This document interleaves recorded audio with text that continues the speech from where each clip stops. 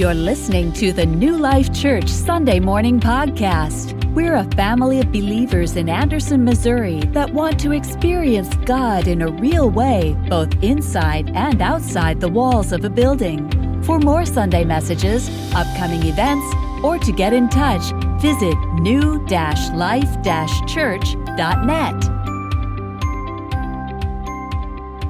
Our passage this morning is Psalms chapter 138. If you want to go ahead and turn there, we'll get to that in a moment. But if you want to go ahead and turn there and put your thumb in it, you can.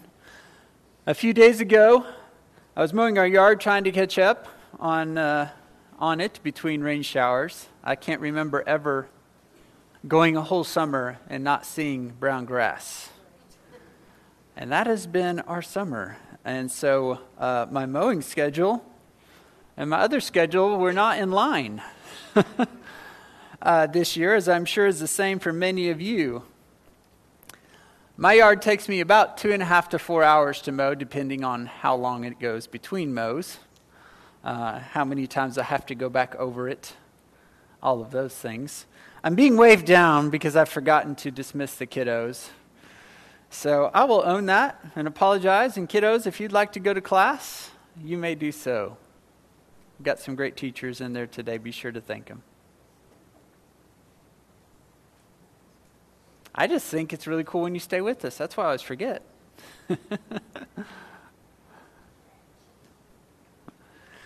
Okay, back to my story about grass, mowing it, taking it a long time.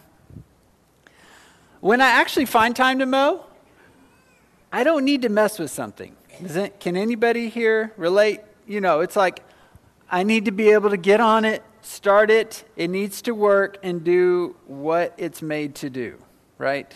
Cut the grass, mow, all of those things. Not fiddle with this or that, tires, maintenance, you name it. Well, I got about half the yard done on this day, and I was making pretty good time. And I thought, I checked the time and got a drink of water inside, and I thought, I think I've got time to finish it up. So I go back outside, hop on it, and not even one lap around the new section. I cut a corner too close, going around an electric pole. And evidently there's this metal conduit sticking out at the bottom of it, and I've yet to ask Dan why it's even there. I can't see that it's attached to a ground or anything. It's just there. And so I was then blessed with a 3-inch hole in one of my rear tires. Trying to think positively in the moment, trying to put away thoughts of bad words and I don't have time for this and things along those lines. Landing on, I guess I needed to buy a new tire. Perhaps this is saving me from something else down the road that while I'm mowing along a 4-foot culvert, it wouldn't blow out then and I end up in the ditch right upside down. So I'm trying to think positively about it. And I'm like, okay, so obviously I can't finish the yard today, but I still need to get this tire off and figure out if somebody around here has a tire the same size, if I can order it. So I go to get my jack and go out there. And of course my jack does not conveniently slide underneath my mower. I was like, well, I can either dig out a chunk of the yard to get it low enough underneath, or I can figure out another way to get the mower up high enough to get the jack under it so then I can raise it and take this blessing off of my mower. So I found a stump of some wood I'd cut up and happened to have a 6-foot pry bar from my construction days in the garage and got it all leveraged up and the fulcrum being the stump and all at the right position so that I could push on it on this end, get the mower off the ground, and, come on, guys, you've done this, right? You're like kicking the jack underneath. Well, the grass is too tall, so then it's like, okay, so I got a stick in this hand, sliding the jack under while I'm holding it up. Thankfully, my wife wasn't watching me while I did all this. Yeah, thankfully, that was not happening. Everybody was busy inside. I made sure of that. Trying to get this mower off the ground. I eventually did, got it changed, had to repeat the process at the end of it all to get it back down. The log I used to get that lever bar was my fulcrum that allowed me to pick up something much heavier than if I just went up to the side of it and pick it up. I did try. I didn't get much clearance going that way. In my personal experience, though, of pain and suffering, whether it's been grieving the loss of a family member, loss of a child, financial hardships, job loss, difficult relationships, and even walking alongside others who are going through hard things. When it comes to praising God through it all, at first it can feel an awful lot like trying to pick something up off the ground, much heavier than I am capable of picking up.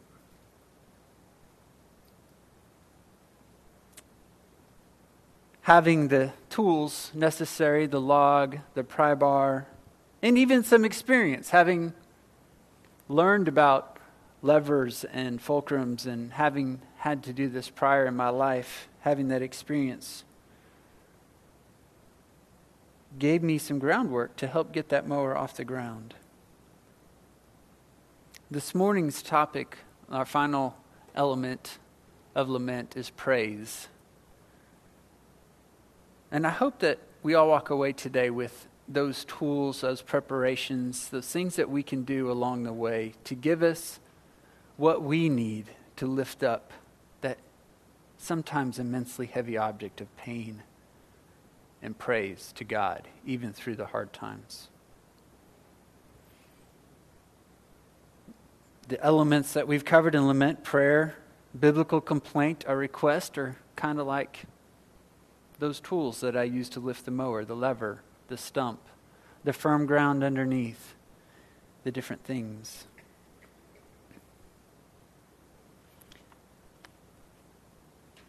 There's a popular Christian song, I'm sure you've heard it. It says that I will praise you through the storm, as one of the lines in it. And while it's a catchy song and a song that I have sang, it can still seem very impossible to do that in the moments when life is hitting us at its hardest. Let's review, especially if you're new or since we had a guest speaker last week, let's review again with me on what lament is before we dive deeper into the element of praise and lament and our text of Psalm 138. Lament, the definition we've used was from the book that Mark Vroegop wrote, Dark Clouds, Deep Mercy, an honest cry of a hurting heart that is wrestling with the paradox of pain and the promise of God's goodness. And life is hard. If it hasn't been hard yet, it will be. We can count on that. We can plan for it because we live in a broken and fallen world because of sin. And so we're going to experience hardships through our grief, through our loss, through oppression, through ramifications and consequences of our sin. Therefore, Scripture gives us examples, books, passages in the book of Psalms on lament, to lament, how to lament, so that we can pray, birthed from that place of pain, in order to increase our faith in and praise of our Lord and Savior. It's a journey, as we've said all along. It's not a stopping place. And the journey is to shift our focus off of ourselves and towards Jesus Christ. He is the answer to the question of why. Why is this happening? Why me? As we do so, as we journey, sometimes one breath at a time, we have hope. We will experience hope through Him, through His Word, which will anchor us in the storms of life. It will also be the wind in our sails to press on, trusting and praising Him. And so there are 4 elements of lament, 3 of which we've looked at. Prayer being what our first response should be. going to God in prayer, going to the one who is the answer and the solution to our pain. What should we pray when we hurt, when we are in pain, when we just don't have the answers? We should express our complaint, our biblical complaint to him, the second element of lament. And we define that as it being an expression of our grief, our oppression, or our sin to God. This expression is not out of pride. God, I deserve more. I deserve better. This position of expression is out of humility, being filled with faith, a faith that comes through knowing God, believing in him, saturating ourselves in his word, the journaling that we've done, hopefully along the way, the series, being able to look back and see where he has come through, because we need to be reminded of those in the moments when the waves of emotion feel like they're going to drown us. And that expression of our biblical complaint also needs to be God-centered. We know our complaint is it going the right way and in the right direction when the fruit of our complaint reveals a life of humility and obedience to him. A life living out that GC squared life that we talk about around here, the great commandment and the great commission, a life that reflects living out loving God, loving others, and sharing the gospel.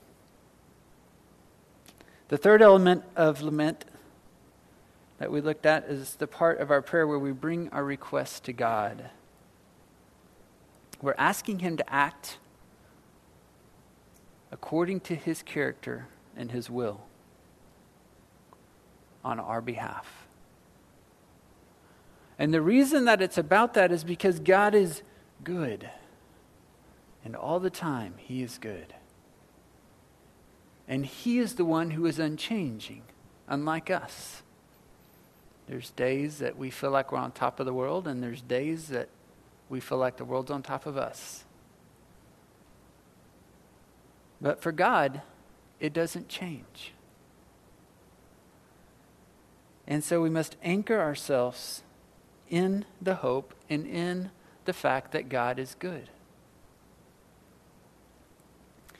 There were specifically 3 traits of his goodness we looked at: his sovereignty, his grace, and his love. When we ask God to act according to his character and will, we're submitting to his authority. We're trusting him that he is God and we are not. Trusting that he knows best and that we do not. That's our sin nature, always vying for that position of authority in our lives. We're always trying to be God of our lives. We have to remind ourselves often that we are not, because he created us after all. He gives us our very next breath. He makes sure our heart beats however many times a minute our hearts are beating right now. And because he is our loving Father, because he knows the beginning to the end, and even before that and after that we can't even wrap our minds around, we can trust that he knows what's best for us. Like a parent who knows what's best for their 1-year-old trying to touch the hot stove. So this morning, as we conclude our time of lament, these elements, at least together here corporately, I pray that it becomes a practice in each of your lives, as it has become that way for me. But as we do, we will look at where we choose to praise and worship God, our loving Father, and Jesus Christ, the merciful and the gracious Son, regardless of the pain, regardless of how much it hurts. So if you're willing and able, would you stand with me while we read this morning's passage? Psalm chapter 138.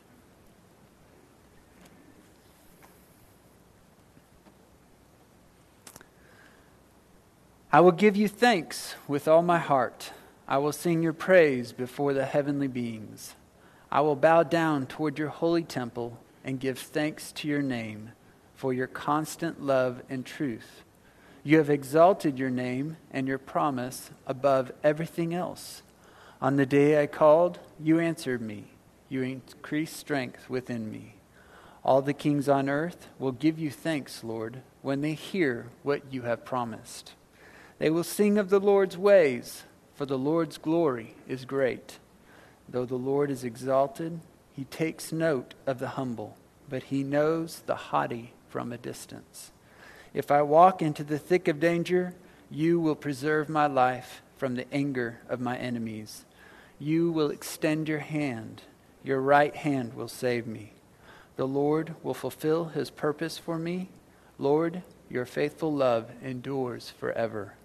Do not abandon the work of your hands. Amen. You may be seated. So we're going to use this text this morning as our roadmap, if you will. It's going to give us guidance so that we might gain the experience, train, and prepare, equip ourselves with the spiritual tools that we need in order to lift up that seemingly impossibly heavy object of pain and praise to God. Let's zoom in on verse 1 and the first part of 2 to begin with. The writer of this psalm is believed to be David. Here he declares 3 forms of how he is going to resolutely worship and praise God: through thanks, through singing praise, and through bowing down. The I will before each form of worship communicates a resolve to intentionally worship. There's no ifs. There's not, I will if things go good for me, God. I will if you make sure all my enemies are defeated. Or I will if my family would just behave. Or I will if my bank account's full. No, there were no ifs. It's I will give thanks. I will sing praise. I will bow down. Now David elaborates on the why in the remaining verses. But with each form that he expresses this, he's signifying his worship both in private, where it's just him and God, as well as in public. Either corporately in the temple or before the nation, or with his soldiers he was out running around with. Scripture we aren't clear 100% exactly when he penned this psalm in his life. But with each of these, it's going to be something that he's going to do both privately as well as publicly, every part of his life. We live in a country that has many blessings and benefits. We have a lot of freedoms here that many other places of the world do not. And yeah, there's some things going on around here that are discouraging and disheartening and not ideal, for sure. But yet at the same time, not one of us had to worry about being caught and thrown in jail on our way here. We weren't having to sneak between buildings to make it in for fear of our family or neighbors seeing us so that they would report us. We didn't have to worry about stepping on a landmine and getting blown up in order to get here. You see, I fear that many Christians in this country, when they choose to follow and accept Christ, they do so out of more of a convenience than a true conviction. I will learn to truly follow him with everything I have, to truly give him thanks, to truly bow down, to truly sing his praise. I'll figure that out as I go. Because I really don't have to worry about it. It's not like you're going to lose your job the next day. It's not like your family's going to turn you in or kick you out of the house. Yeah, we can experience some oppression. We can. For sharing our faith, for being bold about what we believe. We can. I'm not making light of that. But I do think, in comparison to our neighbors in Knoll, if a Somalian were to come to know Christ, their very lives would be threatened. In fact, I've been made aware of a couple who've had to flee for their very lives when they chose to follow Christ. In Knoll. And when they attempted to go to our sister church, Josh Manning would have to hide him trying to sneak in to get there for fear of being found out. Or the young woman who chooses to accept Christ in the Middle East. And her father has the right to put her to death over it if he finds out.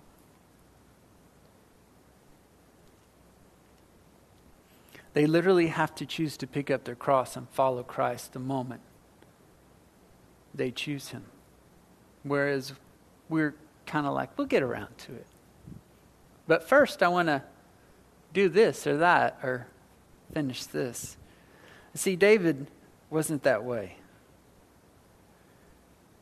He said, I will give thanks. I will sing praise. I will bow down with a resolution, with a commitment of someone who was willing to lose everything. Someone who was willing to dance in his skivvies before the whole nation, praising his Savior, not caring what anyone thought. David was all in. He was not perfect. He was not perfect. But he relentlessly pursued God, asking for forgiveness, receiving his mercy, and praising him through it all. How? How was he able to do this? Even when he experienced the loss of his best friend, Jonathan, even when he was being oppressed by Jonathan's dad, the king, trying to kill David, living in the wilderness and off the land, even worse, later on, consequences of David's sin when his own sons were trying to dethrone him.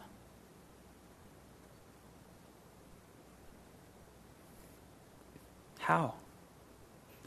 How can we still praise God through the pain, through the suffering, through prosperity? I don't care what your annual income is. I can promise you it's better than most of the world.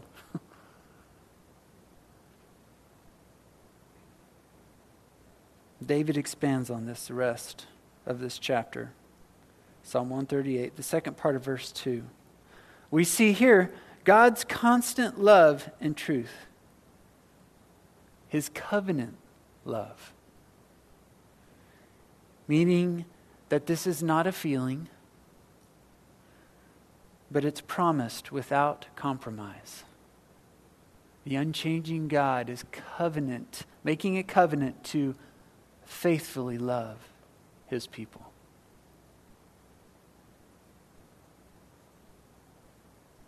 We all, I'm sure, know of somebody who's betrayed somebody else that said that they would love them.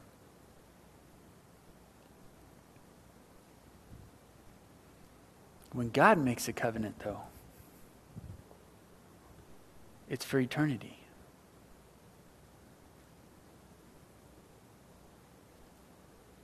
Covenantal love. God established what is true, therefore he is trustworthy. His exalted name and promise. And then in verse 3, David goes on, answered prayers, strength given. God has a track record of proving himself. As one commentator put it, if we are not seeing many answered prayers, we are probably not praying enough.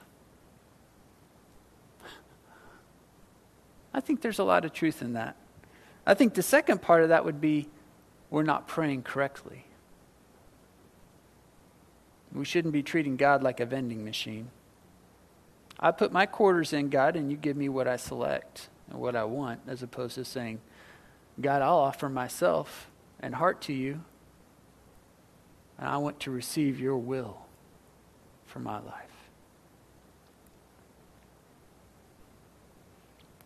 In verses 4 through 6, we see that anyone who hears and believes the word of the Lord, they will give thanks and praise to God, whether they are kings or the poor, whether they are the so-called greatest on this earth or the least. There's no favoritism with God. But the haughty the prideful, God will keep a check on them. And there's times it feels like that he's slacking in that department. I've been there. Why is that so-and-so good for nothing? Oops. Getting the raises and promotions and I'm not. Why are they seem to not have any financial difficulties, but I do? Why does it seem like they always have good relationships, but I don't? Whatever the comparison game we're telling ourselves, God does not forget, and he keeps a check on them.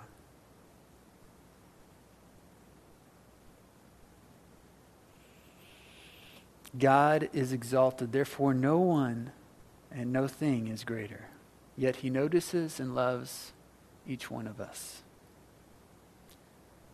In verse 7, we see the psalmist move from his focus on God's words to focusing on God's works in his own life. God saving him from danger, from enemies. God's right hand will save him. The powerful, dominant hand that he rules and leads with, that's kind of what it's signifying here. It will save him. He's not even going to slack and use his left hand on him. No offense to the lefties in the room. This is just what it meant back then. It's almost as if verse 7 is a reiteration of Psalm 23:4 that David penned. Even when I go through the darkest valley, I fear no danger, for you are with me. Your rod and your staff, they comfort me. And then in verse 8, David summarizes what he stated throughout the chapter. The Lord will fulfill his promises. His faithful love endures forever. Did you read one of the two passages of Psalms this last couple weeks that I signed? I think it was 136, where after every statement, it proclaimed, his faithful love endures forever. His faithful love endures forever. We have to beat that into our hearts. I do. To be reminded that his faithful love endures forever. Whether I've got to change tires on my mower, or change tires on my wife's van yesterday, or things far harder and much worse.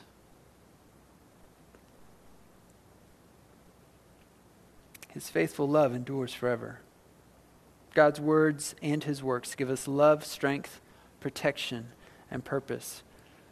And as he closes this song, he asks God not to abandon the work of his hands, praying according to God's character and will. Of course God won't.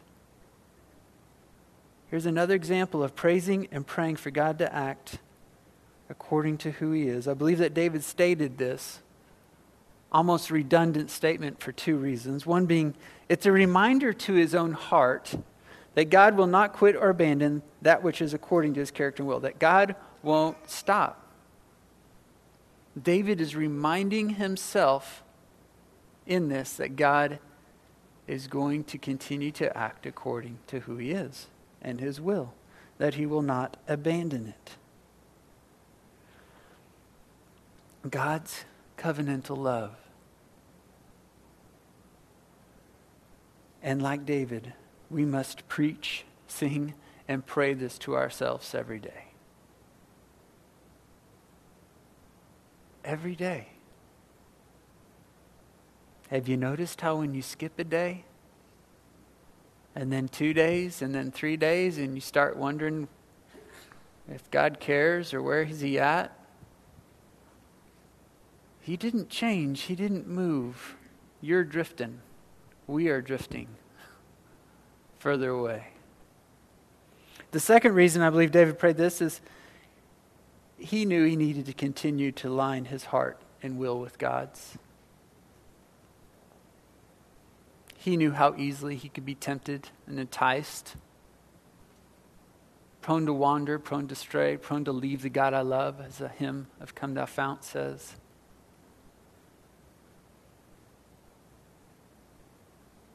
And like David, we must continue to align our heart and will with God's. It's a choice we make every day. It's a choice we make when temptation comes. Am I going to continue to serve and follow him and align my will with his will, or am I going to do what feels good and seems right in the moment?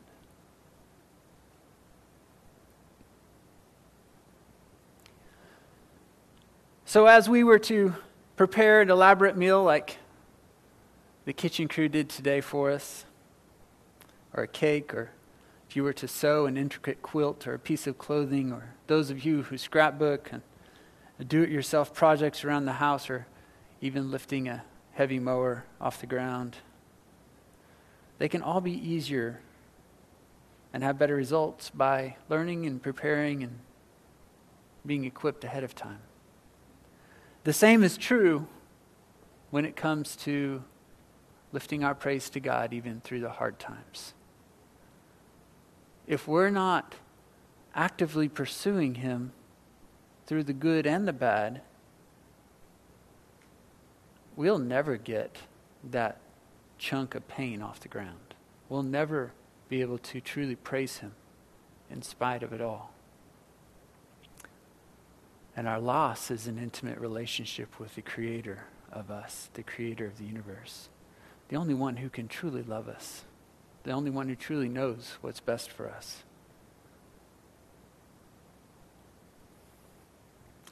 David elaborated on how he could,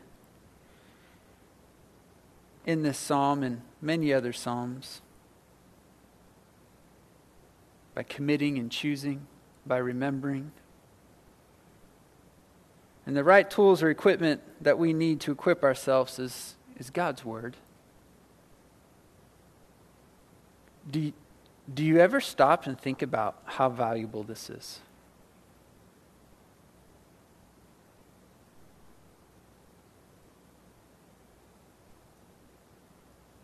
How important this is. We have the very words of God written in black and white for us.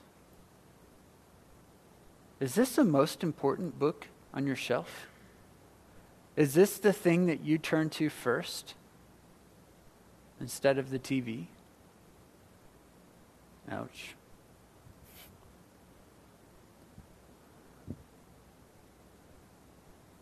Is this the first thing you think about grabbing in the morning? The last thing you think about putting down at night? God's very words.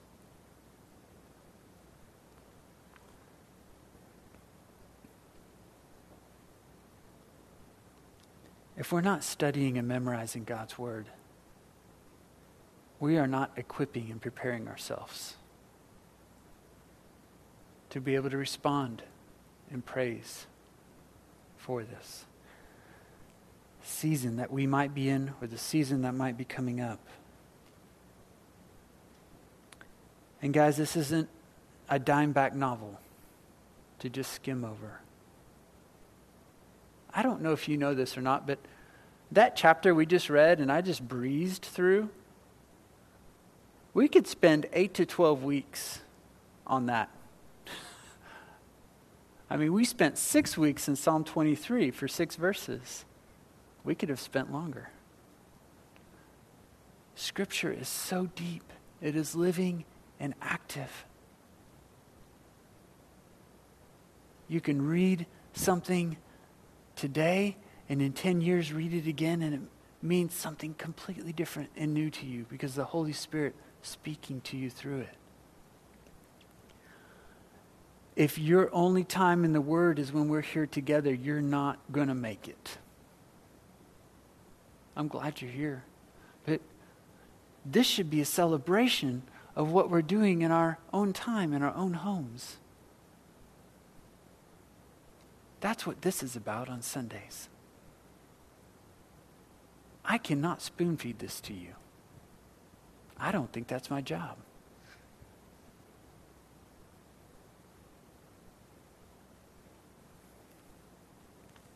Go deep in God's Word. I've listed some resources on the back page of the Communicator.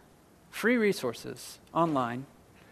And if you're not an online person, there's books at the library you can still get, or you can borrow some out of the church library here. References, concordances, ways that you can go deeper. Understanding His Word. I think training for these things is also in and through our prayer life. Paul tells us to pray without ceasing. We need to. How quickly do you find yourself driving down the road and all of a sudden your mind's over here on something and you're like, whoa, where did that come from? Praying that God would act according to his will and nature because he's our good Father. As we just sang, he loves us. You don't know what to pray? That's okay. He's got you covered. You can pray the Psalms. The whole book of Psalms is songs and prayers. You can pray Jesus' prayer in John chapter 17. The Lord's Prayer, it's in Luke and Matthew. You can pray examples of prayers that Paul prayed for the churches as he wrote them letters in Ephesians, Philippians, Colossians.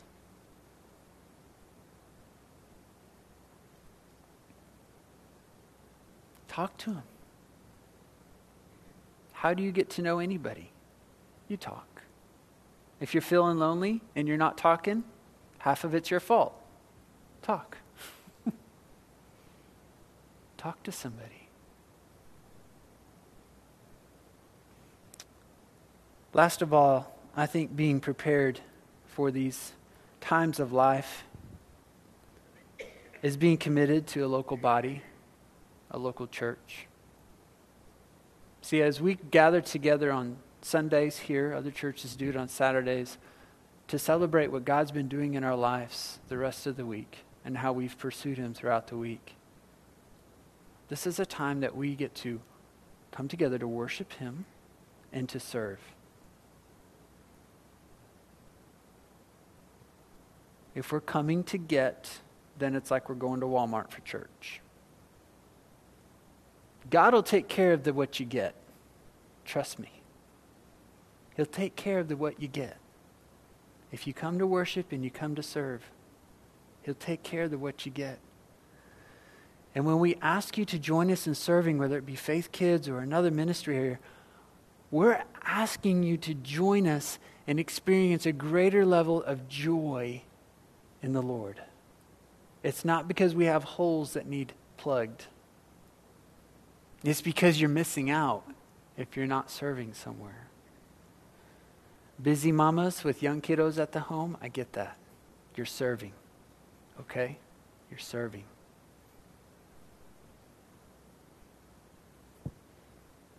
But if you ask anybody that you see constantly serving around here, I would bet every single one of them will say, yeah, there's days it's hard and there's days it's tiring.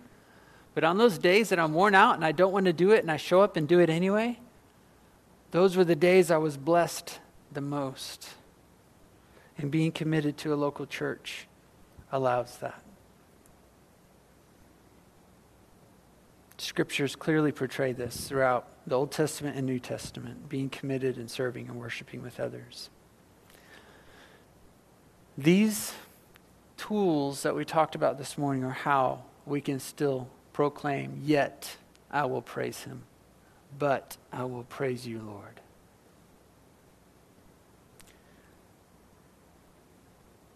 We must spiritually train and prepare so that when the storms come, the suffering comes, and even when the good things are here, we don't let it go to our head and think it's about us. And we're able to discern the difference, what is eternally true versus what is just a moment in time. See, our pain, if you know Christ as your personal Lord and Savior, your pain is only temporary. Your suffering is only momentary. Someday he promises to wipe it all out. So keep on keeping on. Continue praying. Continue saying God's word. I hope that these last weeks maybe you've been more intentional about praying and reading and journaling. I hope that will continue. And just as a reminder, next week, we're going to have a service where we will sing more songs, more opportunities to praise him together, as well as opportunities to share testimonies. of what God has been doing in your heart and your life. Hopefully through this series, even if it doesn't have to do specifically with the series, but if God's moving and working in your life, we'd love for you to be able to share that. So please be praying about what God would have you say. Those times where we hear testimonies from everybody are some of my favorite services. Getting to praise God together of what he's doing. I would like to say one thing about the meal coming up. If you be courteous to our guests, our elderly, and our parents with young kiddos, and allowing them to line first, that would be much appreciated. I'm going to pray for it. And listen, like we've done every week during this series, just if you need a space to just chill for a minute, the food will still be there. This is a safe spot. The guys have a video and a song to play if it just helps you have a moment to just kind of reflect and pause for a minute. Kurt and Kayleen, where are you? Kurt's here. She's in the nursery. Kurt's available if you'd like somebody to pray with him. Tony and Donna. Donna might have to slip back to the kitchen, but they're available to pray. I'm sure she'd pray over going back for the food as well. I'm available. And we've got other... Tina, can I call you out? Would you pray with somebody? Thank you. Tina's who led worship. So if you'd just like for somebody to pray with you or for you for something, we're going to be available for a little bit in here. During this song, if you need to go grab kiddos or head on to the meal, we understand that as well. Let me close this in prayer. Father, this morning, your servant David, inspired by the Holy Spirit, penned a song of praise and thanks, a song of resolution to bow down to you. He penned it in a way that we can read it hundreds of years later because of your purpose and because of your glory, Lord, that it can apply to us today on how we too can give you thanks. We too can sing your praise. We too can bow down, even if we are being drowned by emotions of pain and suffering. God, you are so gracious to not only save us through the work of the cross, but also to be there for us, to give us your word, to equip us, and to help us along the way. Lord, I just feel inspired to pray specifically and deeply for those people who know you who do not yet have your word in their language. God, would you continue and further that work that would come about, God, that they could read your words in their language. God, let us not take that for granted. Just because we can have it on our phone or computer or several copies on our shelves, God, that it would be what we turn to at the end of the day and what we turn to at the beginning of the day. We love you, Lord. We ask these things in your precious and holy name.